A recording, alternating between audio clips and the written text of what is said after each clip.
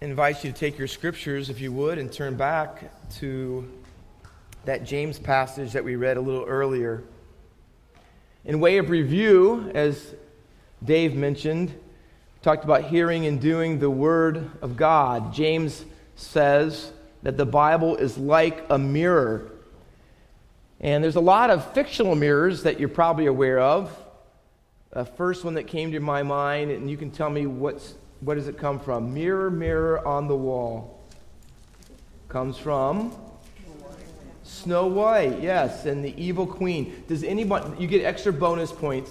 I don't know what it'll go toward, but do you know what the evil queen's name is? See, you're going to learn something today in church. Grimhilda. See, you have me to thank for that. Beauty and the Beast had the enchanted mirror.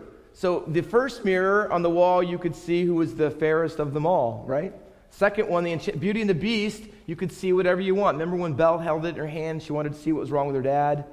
You could see whatever you wanted with that mirror. The Lord of the Rings has the mirror of Gladriel, and it's a water reflection mirror. And you could see the future and all the things that were going to happen. Through the looking glass, Alice in Wonderland. The looking glass is the old way of saying a mirror. And she could look into that mirror and she can see into literally another world. Those fictional mirrors are great, and you can see a lot of different things with them. But the Bible is a non-fictional mirror. And what it does is allow you to see yourself. So you look into the Bible and you see God, and then you see yourself. And that's important because when you go to the Bible, it always tells you what to do, but it tells you before that who you are. You have to know who you are if you're going to know what to do. It shows you your condition before it helps you with your conduct. So if you want to live the Christian life, James says this: you have to look in the Bible, and you have to keep looking in the Bible and keep looking in the mirror so that you can see your reflection and how if it reflects God or not, and then make the appropriate changes. So as you continually look in it, it shows you who you are and what you need to be a doer of the Word of God. In other words, a radical change of who you are must come before what you do. So let me tell you this. I say all that because the gospel of Jesus, being a Christian, being born again, being saved, having a non-fiction faith, however you want to say it, is not simply someone saying, hey, I think I'm going to try harder to be good this year. It's not about religious trying harder to be good. It's about recognizing that the death of Jesus and his resurrection has to happen, and you have to accept it and believe in it and trust in it in order for him to come into your life and make you good. See? And once he has made you good, then you can do good. God is not impressed with you doing good apart from beforehand being made good by his riches of his grace. So in true religion, being always precedes doing, and a true Christian has both of them in that order. James, if you're not aware of it, the writer of our epistle was the half-brother of Jesus, and he was pastoring literally the very first church ever, and it was in Jerusalem, and he had a lot of people coming to his church, and he wanted to let them know for sure, because he wasn't sure that they knew about Jesus and all that he said and what he was about and what salvation and being part of the kingdom was. And so he said, hey, I want to tell you, this is what a non-fiction, a real faith looks like, hear me, and what it does not look like. So he wants to say to them, Christian faith is something that being and doing, hearing and doing go together. And here's what it looks like. We've seen that. And here's what it doesn't look like. It doesn't look like partiality. It doesn't look like showing favoritism. See, chapter 2 has the word faith in it more than any other chapter in all of James. I mean, there are 13 times in James, and 12 out of those are in chapter 2. He says chapter 1, 5, verse 1, 5, 14, 17, 18, 20, 22, 24. I mean, over and over again, he's talking about faith because he wants us to leave this chapter when it's done to be able to say with confidence, I have a real faith, a true religion, James 1, 26 and 7. I have a real faith in Jesus Christ, and here's what it looks like and what it doesn't look like. And so we come to our text in verses 1 through 7, and he breaks it up into two little segments, and they're marked off by the same little, what I call a family phrase. Seems like a little loud, my friend, maybe. And then verse 1 has it. Look at your text. It says, my brethren. And then later on down in verse 5, he says, my beloved brethren. So what he wants to say is this. This is the family. If you're part of God's family and you've been born again and you're a child of God, you've been adopted as Jesus' child, here's what's going to be true of you. Here's a mark, a family trait of being a Christian. You don't show partiality. And so he's going to come and challenge his family members this morning. If you're part of that, that's you. And he's going to do it with this little rhetorical device. He's going to say 4 little rhetorical questions, and a rhetorical question, it assumes that you're going to know the answer. So he's going to ask some questions, and sometimes he's going to assume that you know the answer is no, and sometimes the answer is yes. For example, you could say this, is Pastor Dave our youngest pastor? And the rhetorical answer would be no. But the other side, is Pastor Dave the oldest pastor? And the rhetorical answer would be yes, because you know that he is ancient. So that's how rhetorical questions work. See, he's not here today, and there's not one thing he can do about it.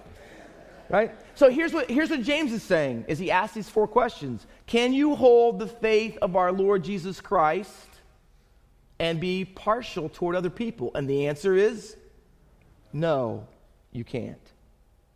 So here's the idea today. Partiality is completely incompatible with a nonfiction faith. You cannot be a Christian and practice favoritism. James is going to give us 2 reasons why that kind of life, that partiality life, is incompatible with Christianity. Here's what he says. There are 2 of them. It's incompatible because of who Jesus is and who God has chosen. And we're going to unpack them one at a time this morning in the time we have left. So let's look at them. First one, partiality is incompatible because of who Jesus is. Verse 1 reads, my brothers, here's the command, show no partiality as you hold the faith in our Lord Jesus Christ. Who is he? The Lord of glory. Now, literally, let me tell you, if you put the Greek together and said it in English exactly how it's written, here's what it would say. Not, because it begins with not with partiality of any kind, must you hold the faith of our Lord Jesus Christ, who is the glory. Who is the glory. Now, remember what I said? Christians who hear God's word and truly know the Lord are doers, and they're not doers. They're not doing things that are not in keeping with who Jesus is. And one of those things is partiality. And so here's what he says. Because of who Jesus is, you can't be partial. Who is he? He is the Lord of glory. Who is the glory? Why does he say that? Because I thought in my study this week, he could have said, because Jesus is the love of God, and he is. He is love. He could have said, because Jesus, he is salvation, and that would be so true. But he doesn't say either one of those in a myriad of other choices. Why does he say that the reason we can't be partial is because of who Jesus is? He is the glory. He is the glory. Now, when you think of glory, if you're like most people, you'll think of shining brilliance and some sort of light or radiance issuing out from God. And that's true that is one symbol of it. But what the word means, and it comes from a Hebrew Old Testament word, kabod, and it means to literally be heavy. And what the word means, or what its significance is, it's telling you about how important you are. It's telling you how much you matter, how much influence you have. We say it this way today in America, oh, that person carries a lot of weight around here. And we're not talking about their physique.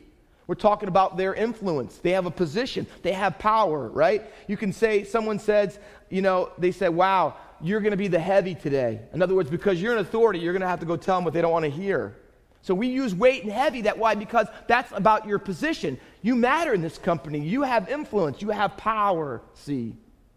And so he gives an illustration in the text, look at verses 2-4, about a rich guy who comes into their assembly. Now, this is the only, guys out in the foyer, this is our only verse in the Bible that I know of that talk about ushers. Ready? Because you're bringing some guy into church in the service, right? And he says, the rich guy comes in, and literally the Bible says he is gold-fingered. That is the literal word. So he has got rings mostly on every finger, they're gold, and he's wearing literally luxurious clothes. So he has got, Gucci, whatever suits on. He's got diamond and gold rings all over the place. He walks in and everybody knows the moment you see this guy dressed to the T, he is wealthy. There is no doubt about it. So what the ushers do, right? They say, hey, you go down there and sit in the front. You get as close to the speaker as you can. And when you sit in the front, you know what that means? Everybody else who's in the back sees how rich this guy is and how important he is. On the other hand, the poor guy comes in. Now, he shows his glory. See, the rich man showed his glory by the rings he wore and the clothes he had. The poor man comes in the illustration, and he also shows his glory, or maybe better, his lack of glory, right? He doesn't have, there's no mention of any rings on his finger because he doesn't have any, and he doesn't have luxurious clothes. His clothes are described by this word, defiled. They're dirty. It's basically wearing his work clothes to church. He's not probably smelling too good, and he doesn't have any of the same appearance as the rich guy. And so the usher said, hey, buddy, why don't you just go over and stand in the corner? And to sit at my feet means to be in a place of submission. Just do what I say. Go over there and stand. You know why? Because their glory is measured by the externals and how important they are. See, the rich man, he's got a lot of weight. He carries a lot of weight, a lot of glory because of what he has. But the poor man doesn't have any glory. He's not influential. He doesn't carry any weight. And that's how he's treated. He's treated as inconsequential. It's basically saying to him, you really don't matter. See, James is saying to them in his day and to us today that, see, in order to see the glory of the rich man and the poor man correctly, you have to first see God's glory. So you have to say, how does God, who has all glory, display it? How does God use his glory? And the answer is Jesus, who is the glory. Hebrews 1:3 says of Jesus, he is the radiance of the glory of God. He is the exact imprint of his very nature. When you look at Jesus, you see God. John 14:9, Thomas said, Lord, show us the Father, and that'll be enough. And Jesus says, have you been so long with me, Thomas? Because if you have seen me, you have seen the Father. Jesus' glory is exactly the glory of God. And we can say without hesitation this morning that Jesus doesn't just show us God's glory, he is God's glory. See? 2 Corinthians 4:4 says that we would see the light of the knowledge of the glory of God in the face of Jesus Christ. When you look at Jesus, you are seeing the very glory of God. And may I say this morning, there has never been a greater glory than that. There has never been a more important person in all of history than Jesus. There has never been a more influential person on this planet than the Lord of glory. There has never been someone who carried more weight, more value, more importance in the universe than Jesus. But what did he do with it? What did this person who is the glory do with all of it? He gave it away. He gave it away. And he gave it away for us. He didn't give away his deity. He didn't stop becoming God or was God. But he gave away all of the glory that was expressed and demonstrated it. 2 Corinthians 8:9 says it this way. For you know the grace of our Lord Jesus Christ. Although he was rich, he became poor, that you through his poverty might be rich. Jesus had riches, but what did he do with his riches? He gave them up. He had the glory, he had the power, he had the influence, he had the position, and he gave them all up to become poor. He went from this glory down to no glory. Why? For you and for me, it says. John 17:5, Jesus prays the prayer on the night before he would be crucified, and he says, Father, glorify me in your presence with the glory I had with you before the world existed. In other words, here's what he's saying. God, give me back the glory that I used to. Now, why does he have to ask for the glory back? Because he had given it up. Not being God, but all the demonstration, all the display of it. See, when you looked at Jesus, he didn't look like God on the Mount of Transfiguration, you see it. But Jesus says, listen, I gave up all of that for you. So when James says, don't hold the faith of our Lord Jesus, that's the faith. The faith is not holding on to the glory, but giving it up. Not judging people and looking at people externally by the glory they have on the outside, but looking at people about the glory that God has given them on the inside. Jesus says, this is what it means to have my faith, to have a glory that you let go and give up for the benefit of others. So when they say to the rich man, go sit down here, you know what they're doing? They're not seeing what he's like on the inside. All they care is about the weight and the glory he has on the outside. And when they tell the poor man to sit in the corner, they don't see that he has such glory on the inside. He has nothing on the outside. In other words, they're not measuring people or seeing people like Jesus would see them.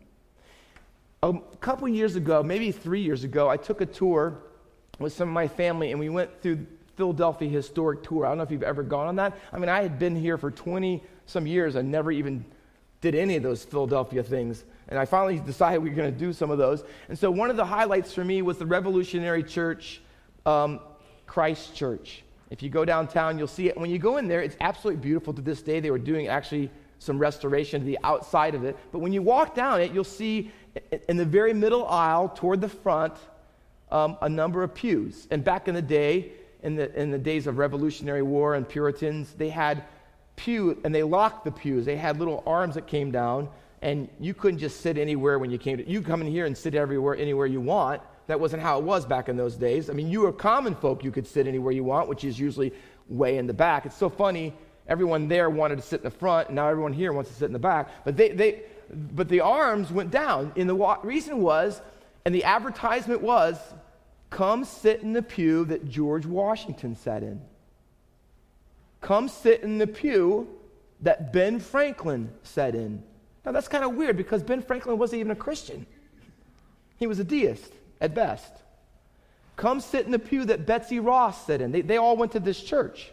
And a number of the signers of the Declaration of Independence. And you can walk down, and there was some sections on the middle rows, like where Dennis is forward, they were all marked off, and they had an arm on them, and you couldn't sit in there. Now, if Ben Franklin wasn't at the church that day, you couldn't sit in his pew because he had paid for that.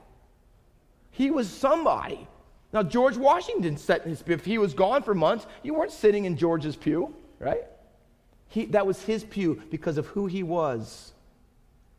See, imagine that. We're thinking about it, church. We're having the pastor's pews over here, and the deacons. No, we're not. That would be crazy. Why? Because that would show partiality.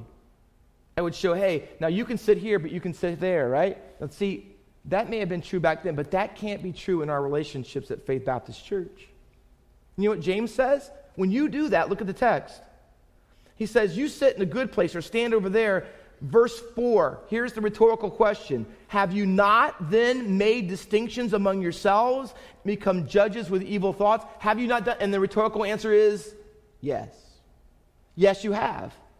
When you start making distinctions, which means to make a distinction between two things, here's what he says. Don't you become judges with evil thoughts? You start thinking that you're better than other people. You start thinking that you're superior to other people. And you know what Jesus calls that? Evil thinking. Evil thinking.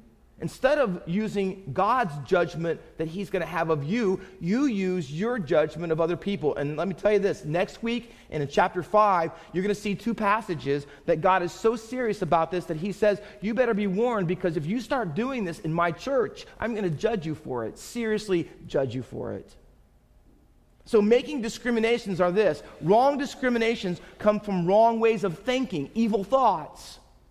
And because we think like people who don't know God. Let me give you an example. We already have the rich and poor example, that somehow we give preferential treatment to the people who drive certain cars, live in certain neighbors. I mean, look at the internet. People who have the most say and people listen to them, in my opinion at least, should not have any say and no one should listen to them. But you know why they do? Because they can play a sport. Or because they are in Hollywood making movies, or they have a lot of money, or they may be a senator with position and power. You know why? Because people say that's more important. But by the vast majority of them, they don't speak truth, but we value them. And we distinguish and we distinguish them. See, it's the have and have-nots. And we listen to them because of what they have. It's a wrong discrimination based on wrong thinking. Perhaps the most noted one in recent times, if not even farther along, obviously, is black and white, or differences between skin color. And we discriminate between people, and we look at them differently, and we see them different. Why? Because they're different than us. Whether they're white, or they're black, or they're Hispanic, or they're Asian, or they're Indian. See, we look at people differently, and we distinguish. Why? Because of what they look like. And all that we're doing is seeing the externals. We're not seeing the internals. We see that they either have glory or they don't have glory, but not that they know the Lord of glory. And we make huge differences because we don't think right about it. We make distinctions between who are educated and non-educated. So not only what they have, what they look like, but we distinguish people by what they know or don't know. We won't fellowship with people, and we get really angry at people, and they come to our church, and we're done talking to them, and the reason is we distinguish, and we make this distinction between Republican and Democrat. So it's financial ones, racial ones, social ones, political ones.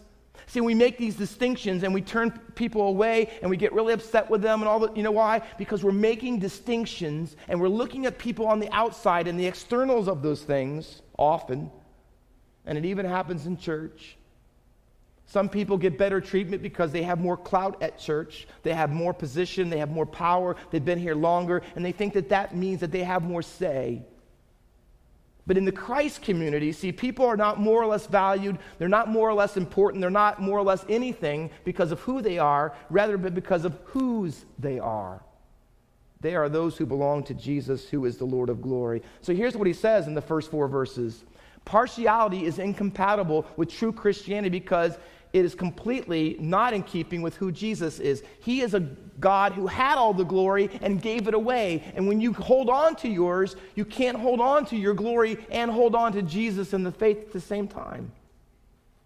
But he gives us a second reason in verses 5 through 7. Partiality is incompatible also because of whom God has chosen. Verse 5 says, listen. Now he adds, my beloved brothers, because he's going to say something really, really strong, and he doesn't want them to forget that when I'm talking strong to you, I still love you. So he says, my beloved brothers, don't forget how much I love you. And then he says this, listen, you remember the old commercial? If you're older like me, remember E.F. Hutton?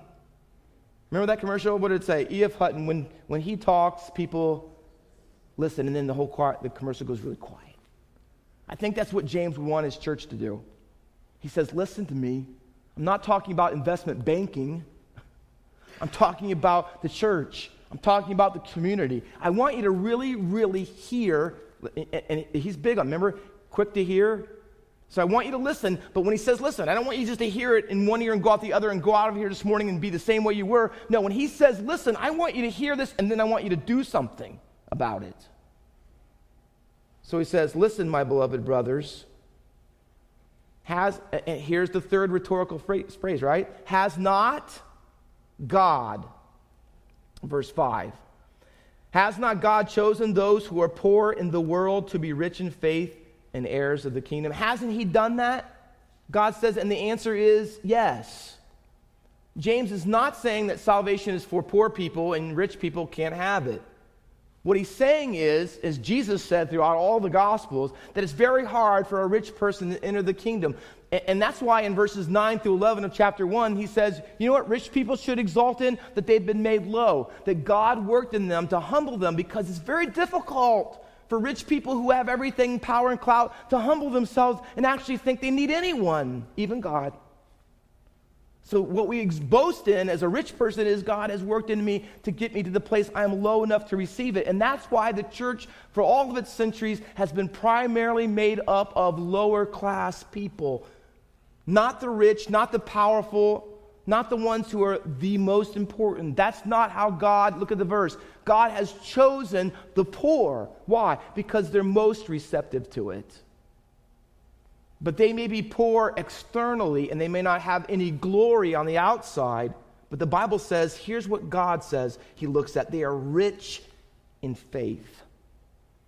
They're rich in faith. If you read Ephesians chapter 1 through 3, He's talking to a bunch of people who live in a very rich town, but they're not rich themselves. And he wants to tell them that you are very rich. And here's the two phrases: the riches of his grace and the riches of his glory.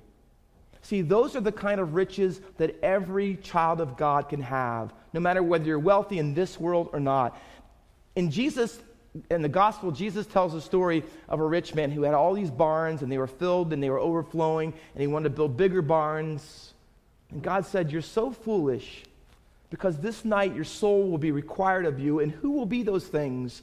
And then he ends with this little statement. He says, "And so are they who are not rich toward God." See, Jesus knows that there are two types of riches: material riches and spiritual riches. And too often, people are judging people by the wrong one. They judge people because they have material riches, but they could be absolutely empty and void of spiritual riches, and they think that this is better than this. And Jesus says, no, it's the complete opposite of that. We don't treat people based on what they have, but who they have in their lives. It's not the riches of gold, but riches of grace and riches of glory that matters most, Jesus says. See, that's who I have watched. That's who I've made heirs of the kingdom. See what he says? I haven't chosen the ones that everybody else thinks.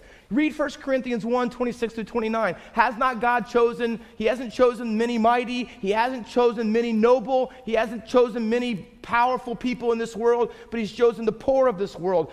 That's what the Bible says. Paul says that's who he chooses. Why? Because they get what matters most.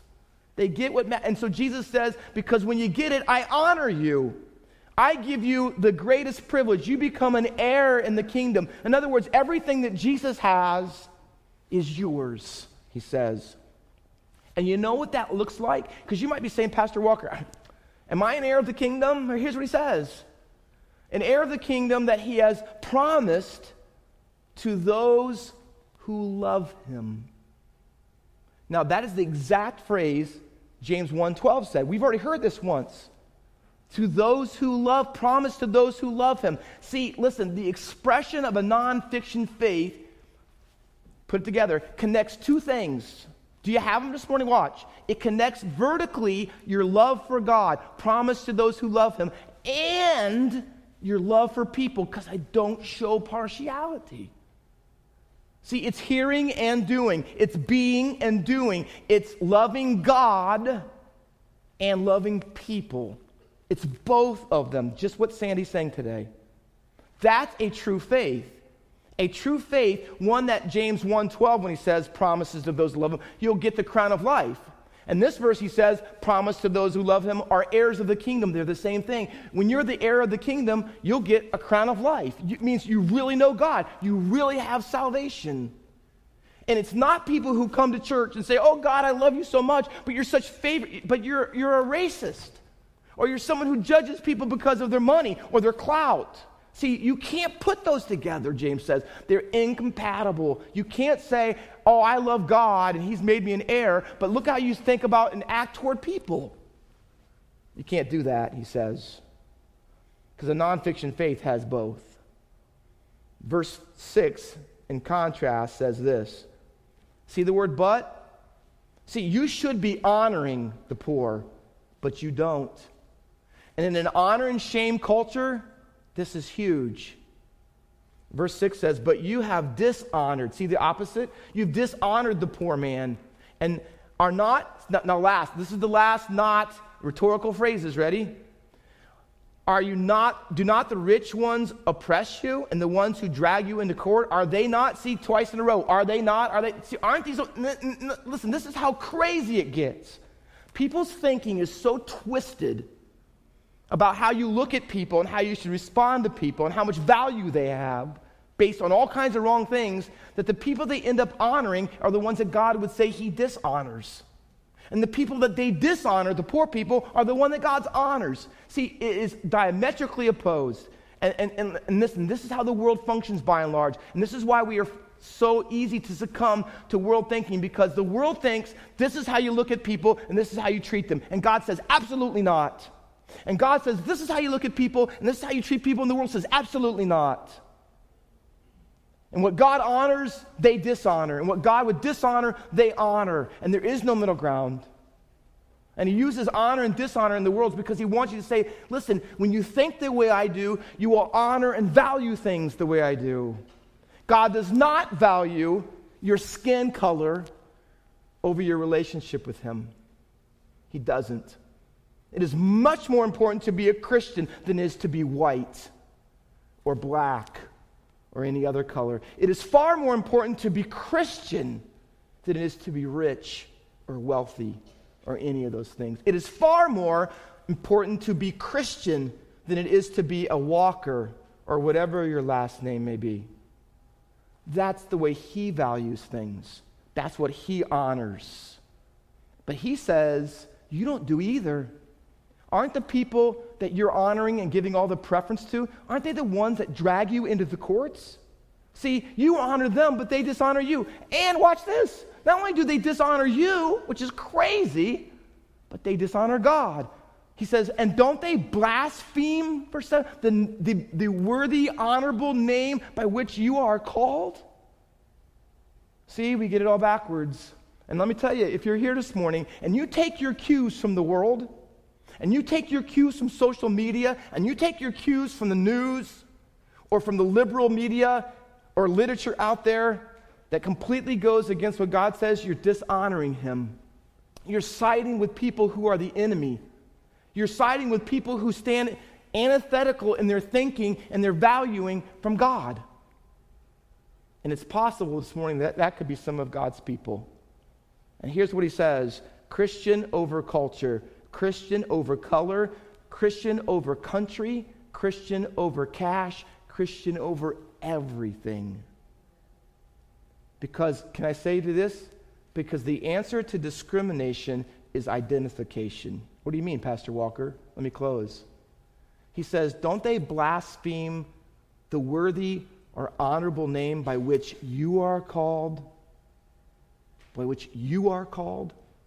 You know what you're called? Number one, Christian.